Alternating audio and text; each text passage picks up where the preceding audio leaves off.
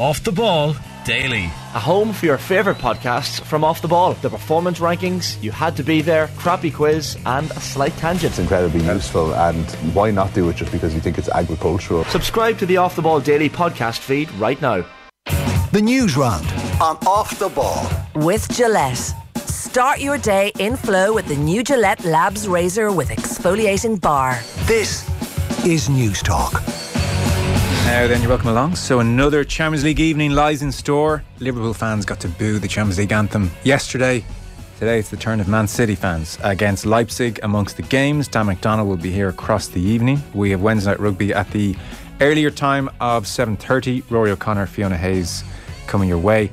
The reason we've moved it to 7:30 is that we have recorded an extraordinary interview. Frankly, there's no other word for him when he starts talking about the most intimate of things. Liam Hayes, two-time All-Ireland winner with Meath, sports journalist, publisher, novelist. We didn't even talk to him about that. A man who's had his fight with cancer and plenty more besides. So an extraordinary interview on his part coming your way between 8 and 9.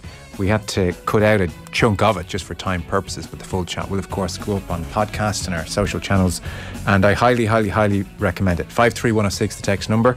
We're at Off the Ball on Twitter. Do get in touch. Dan McDonnell, hello. Hi Joe, how are you? Here we are.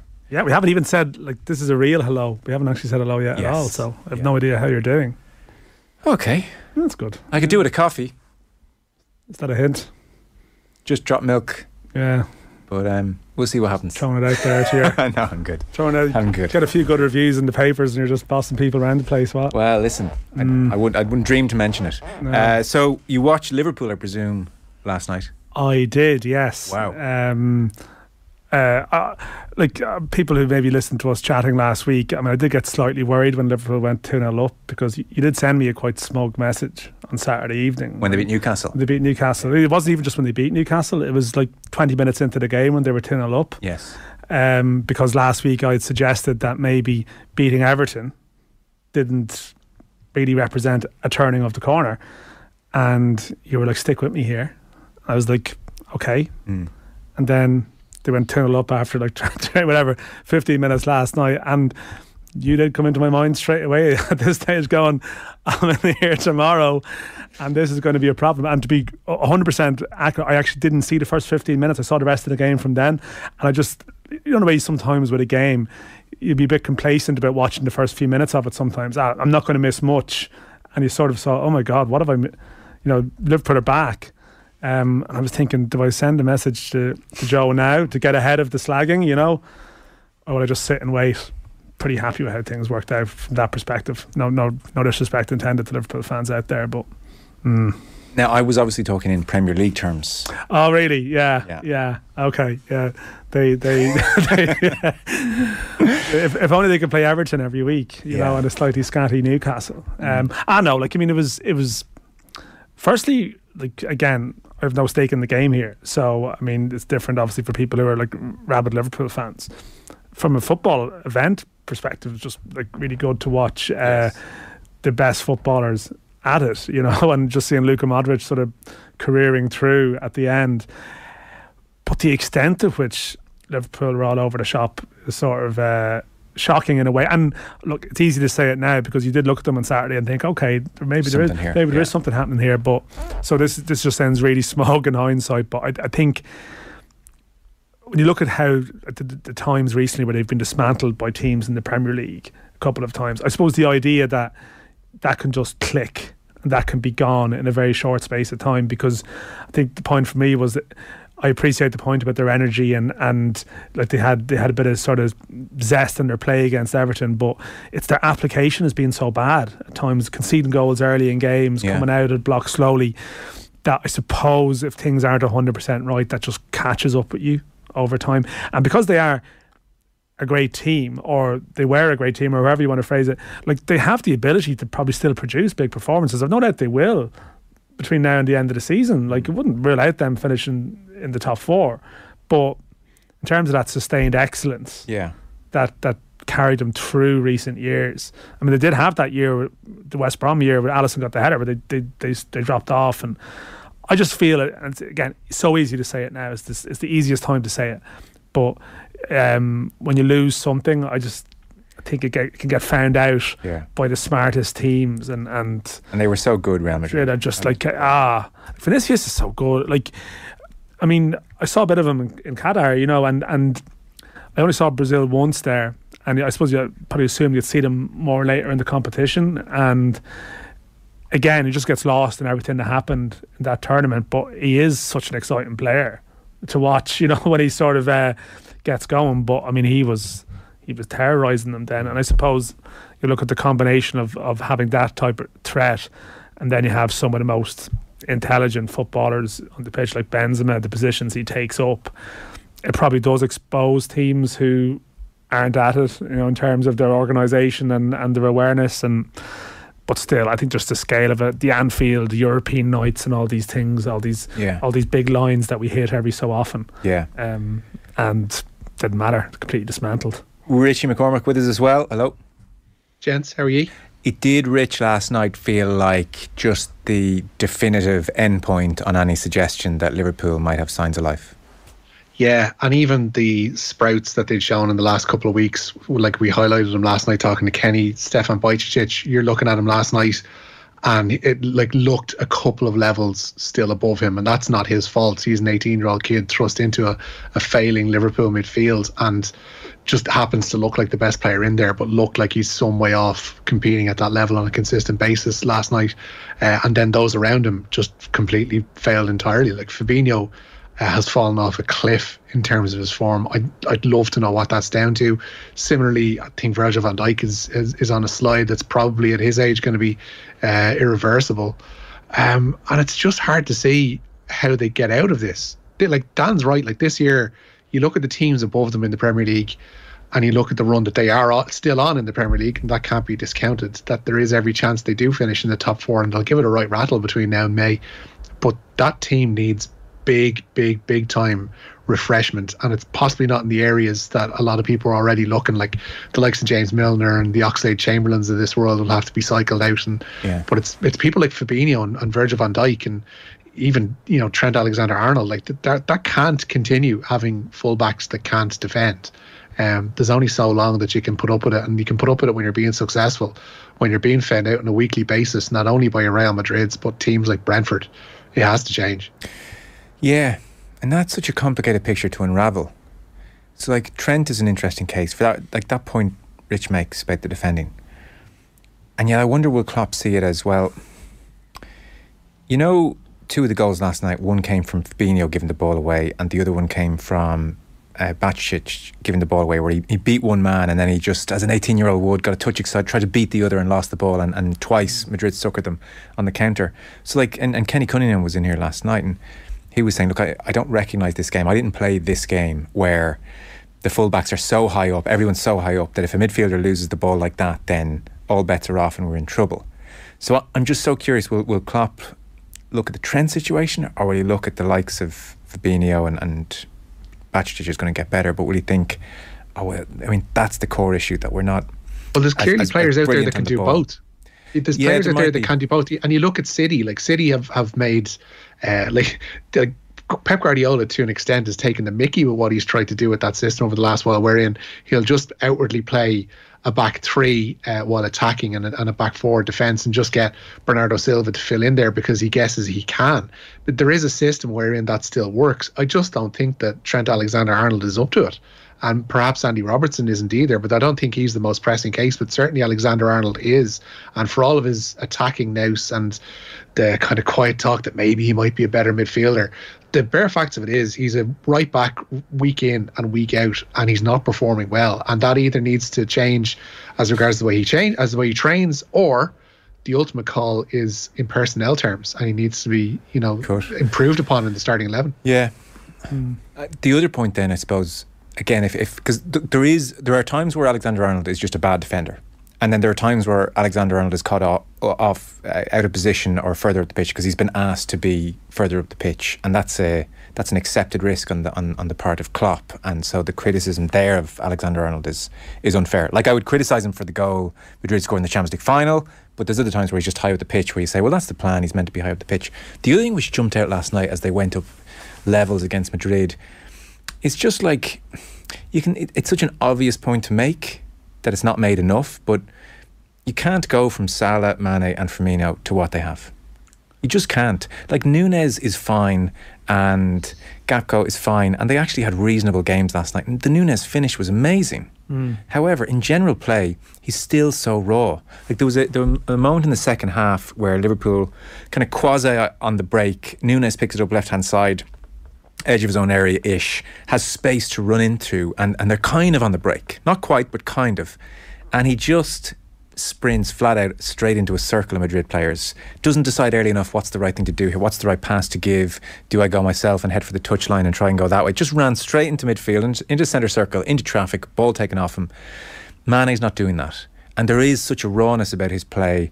That kind of stuff is rectifiable, though. That is. Medium term. And you can mould those players, and you can alter the way they train, and alter the way they prepare, and alter the way they approach a game tactically. But when you're finished moulding players, the likes of Trent or the likes of Virgil van Dijk or the likes of Fabinho, and they've almost served up their use, that's the big call that has to be made. I don't think he's going to change things in the front three. He's just going to keep playing that way, but he needs to find better players for the positions that are causing him trouble at the moment. And funding is going to be the issue, because they don't, like, the ownership situation is bizarre, whereby they were saying, Tom Werner said they were seeking a potential sale. That's altered significantly this week with John W. Henry saying that it's going to be a minor investment only. But that investment needs to be big, because they need to spend big money to overhaul that team. Where are you, Dan, on their defenders? Like, I saw, for instance, Carragher went in really heavily on Van Dijk. Yeah, and look, Carragher is I like Carragher as a pundit. You know, he's sort of he's not someone you would describe as sort of like overly chummy, you know, with sort of Liverpool players. Obviously, he would have had trickiness at times when Steven Gerrard's in certain roles, and you can see discomfort. But in saying that, I'm not sure if he'd go in as heavy on Van Dijk if he wasn't sensing something in the air that suggested it was merited, if you know what I mean. And I think you know, clearly there's some kind of concern. And now, I mean, the very kind reading of it is that he just hasn't been the same since coming back from a very serious long-term injury. Yeah. But you would feel there was more to it than that, in the sense of how heavy he's gone in on them. And I think with Van Dijk as well, I think the thing about Liverpool, I don't watch Liverpool every week in the way that, like, they're hardcore fans. But I remember being in here earlier in the season. I think David Myler was on, and it was before they played Man City. And almost they'd had a bad result the week before, and you're almost thinking, will they compromise their principles in some way? Will they go a little bit safer here against City? And it's like, no, like, this is the way they play, is the way they play, and it's what you're talking about. They live on the edge, you know. They live with that degree of risk all the time. But when Van Dijk was so good, you know, when he was at his absolute peak, I suppose that gives you a little bit more freedom, because you have that sort of towering presence defensively. And if you lose that bit of trust in him, or you feel that he's not at it, then the foundation of the whole thing becomes a little bit shaky, you know. And then I sometimes wonder, like, I'd love to in years to come ask the like teammates what they think of him now, because I presume he was like, seeing him on the pitch was just so reassuring, and now then there's almost a sense of fallibility around them, and then you lose a little bit of something, you know, that sort of that helped the whole thing to work. And it was always a question of, well, who's his best partner, and, you know, what are the attributes of the various people. But now, like, you know, people are suggesting he's potentially a problem. But then that adds even. It was always the case of they need to restructure the midfield eventually. They're getting away with it in midfield, but then you add the defence into that, and it's sort of what Richie alludes to. You're talking about a complete rebuild all the way through the spine of the side, effectively. I mean, you can take that to the nth degree by saying, okay, Salah's signed a long-term deal, but he's also just creeping a little bit older as well too. So that's definitely a glass half empty take on where things are. We should bring people up to speed on what's going on in the world. The news round is brought to you with Gillette Labs for an effortless finish to your day. Richie, I think everybody expected in the end the Wales-England match would go ahead, and here we are. Yeah, we got to the ledge though. Saturday's Six Nations meeting of Wales and England will go ahead as planned. Acting WRU Chief Executive Nigel Walker confirmed the news this evening, having met with senior Wales internationals Ken Owens, Alan Wynne-Jones and George North. Dozens of Welsh rugby players from all 4 regions descended on the Vale Resort adjacent to the WRU Centre of Excellence today. They attended a meeting helmed by Walker and the Professional Rugby Board Chair Malcolm Wall. Afterwards, Walker confirmed the current freeze on contracts will be lifted next week and the 60 cap rule will be lowered to a threshold of 25. Wales captain Ken Owens insisted they will be good to go on Saturday despite the stresses of the past week. Yeah, it's been very tough, as you can probably see from my voice. No, it has been a really tough sort of another event in Welsh rugby, which is hugely frustrating. But it's been a difficult period of the last sort of year, 18 months. And hopefully we don't end up here again. One thing I could say from a player's point of view is it has been tough, but we are fronted up in training. We've prepared as we would for any test match over the last 10 days since sort of the announcement came. And we're looking forward to getting out on Saturday and going toe-to-toe against England. It's going to be interesting. It's hard to know what to expect. Rory O'Connor, Fiona Hayes on the way this hour. The reason Wednesday Night Rugby is coming at you sooner rather than the usual time of 8 o'clock is Liam Hayes is our feature interview between 8 and 9. Recorded this a little while ago. It's brilliant. We can't include all of it even, but we'll go for the vast majority, give you the full hour, 8 to 9 over to Liam Hayes. It's a great interview, so tune in for that if you're of any way inclined. We have a new captain for the Ireland game on Saturday. Yeah, James Ryan is going to captain Ireland in Saturday's Six Nations game away to Italy. A groin injury has seen Jonathan Sexton ruled out of the trip to Rome, with his place likely to go to Ross Byrne. Ryan was before the media today and was asked about a presentation given to the squad ahead of the France test that involved former Ulster and Ireland player David Irwin. Obviously the history of the jersey and the Irish rugby team, a little bit about Ireland's call, and Ireland's call, for example, people seem to give out about it a bit, but they probably don't understand the bigger picture of it, the uniqueness of it, the uniqueness of the Irish rugby team, because it's the only song that recognises the fact that the Irish rugby team makes up the whole island, north and south, and then it's just understanding how kind of sport binds people together, and how the last almost 150 years the Irish rugby team is one of the only things that has persisted in unity and solidarity on this island. So understanding the strength of it, the sacrifices that people made to wear the green jersey, and the privilege as well to wear. Agreed. It's just a superior support to football. Was Craig Doyle in on that presentation? Yeah, he was. Well? Yeah. He established why? Craig Doyle and Brian O'Driscoll produced the documentary. Okay. Yeah. And then that does make a little bit more sense. Dave Irwin, doctor, who was in that awful car crash in 87, went in and gave his experience as well. So apparently, Paul Rouse was talking as well too at some point, wasn't he? Was he? I think his name was mentioned. Yeah. So no better man. No, he former college lecturer of mine. Back in the day, very. I know a Paul Rouse sort of speech, as would probably be very interesting. In terms of sort of running into the weeds of the history and Paul did a whole series in here during lockdown when, frankly, ideas were thin on the ground, Dan. But this was a brilliant idea. So he did, in effect, and I know you sat in on many of his lectures. He in effect kind of brought his sports history of sports lecture series to life and just did it across 10 weeks or so. It's in the annals if anyone wants to check it out. Real Madrid steamrolled Liverpool. Physicality light years ahead. Henderson and co looked jaded, says somebody. I mean, how could you not agree? I would say first 20-25 minutes we saw Liverpool trying to be Liverpool, pressing high, doing their thing, winning possession, and then they just couldn't maintain it, which is very understandable as well. Any update on the tuna pancakes? Oh Jesus! No update, but we still are led to believe it's a real thing. I've missed this now. Yeah, Mick and Cork. Count yourself lucky, Dan. Count yourself lucky. Kenny brought in pancakes yesterday, courtesy of his mother. Oh, lovely. Yeah, people started offering up what they like to put in their pancakes. It was all very normal until Mick and Cork said, family tradition, tuna out of the tin on a pancake. I mean, that's a cry for help. Kenny was shook. Yeah, even understand. Kenny was like flummoxed by that. Yeah. So the Republic of Ireland were in action this afternoon.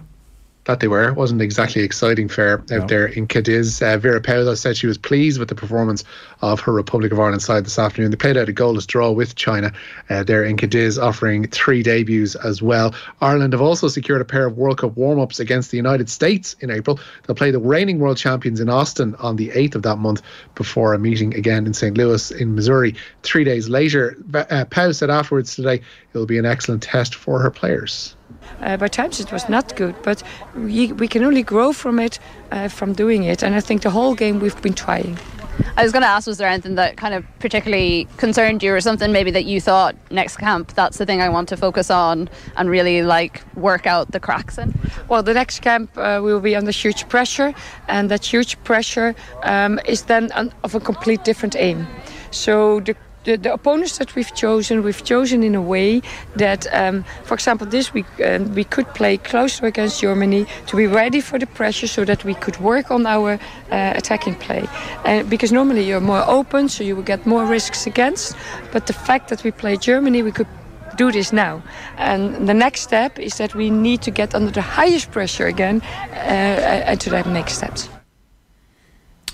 To be fair, the FAI are giving them proper preparation here. This training camp, USA twice, 4-time World Cup winners, 4-time Olympic champions, that is ideal preparation.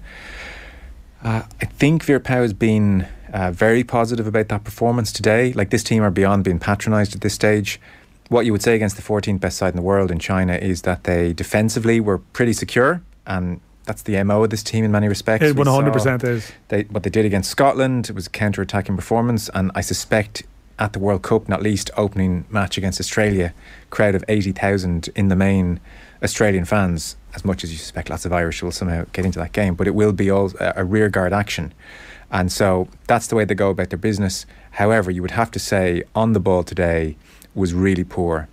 It was really bad. I would say in the first half there weren't 3 to 4 passes in a row in the opposition. That was a hard watch. But it would forget, okay, entertainment point aside, but just after a camp like that and working on patterns of play, the only pattern I saw was that when Ireland had the ball in their own half, Della Harper at right back would push on, they'd go to a back three, and from there play disintegrated. Like, it's really worrying that they can't put passages of play together. It was a dispiriting performance on the ball. It was very committed, they were very good in defence.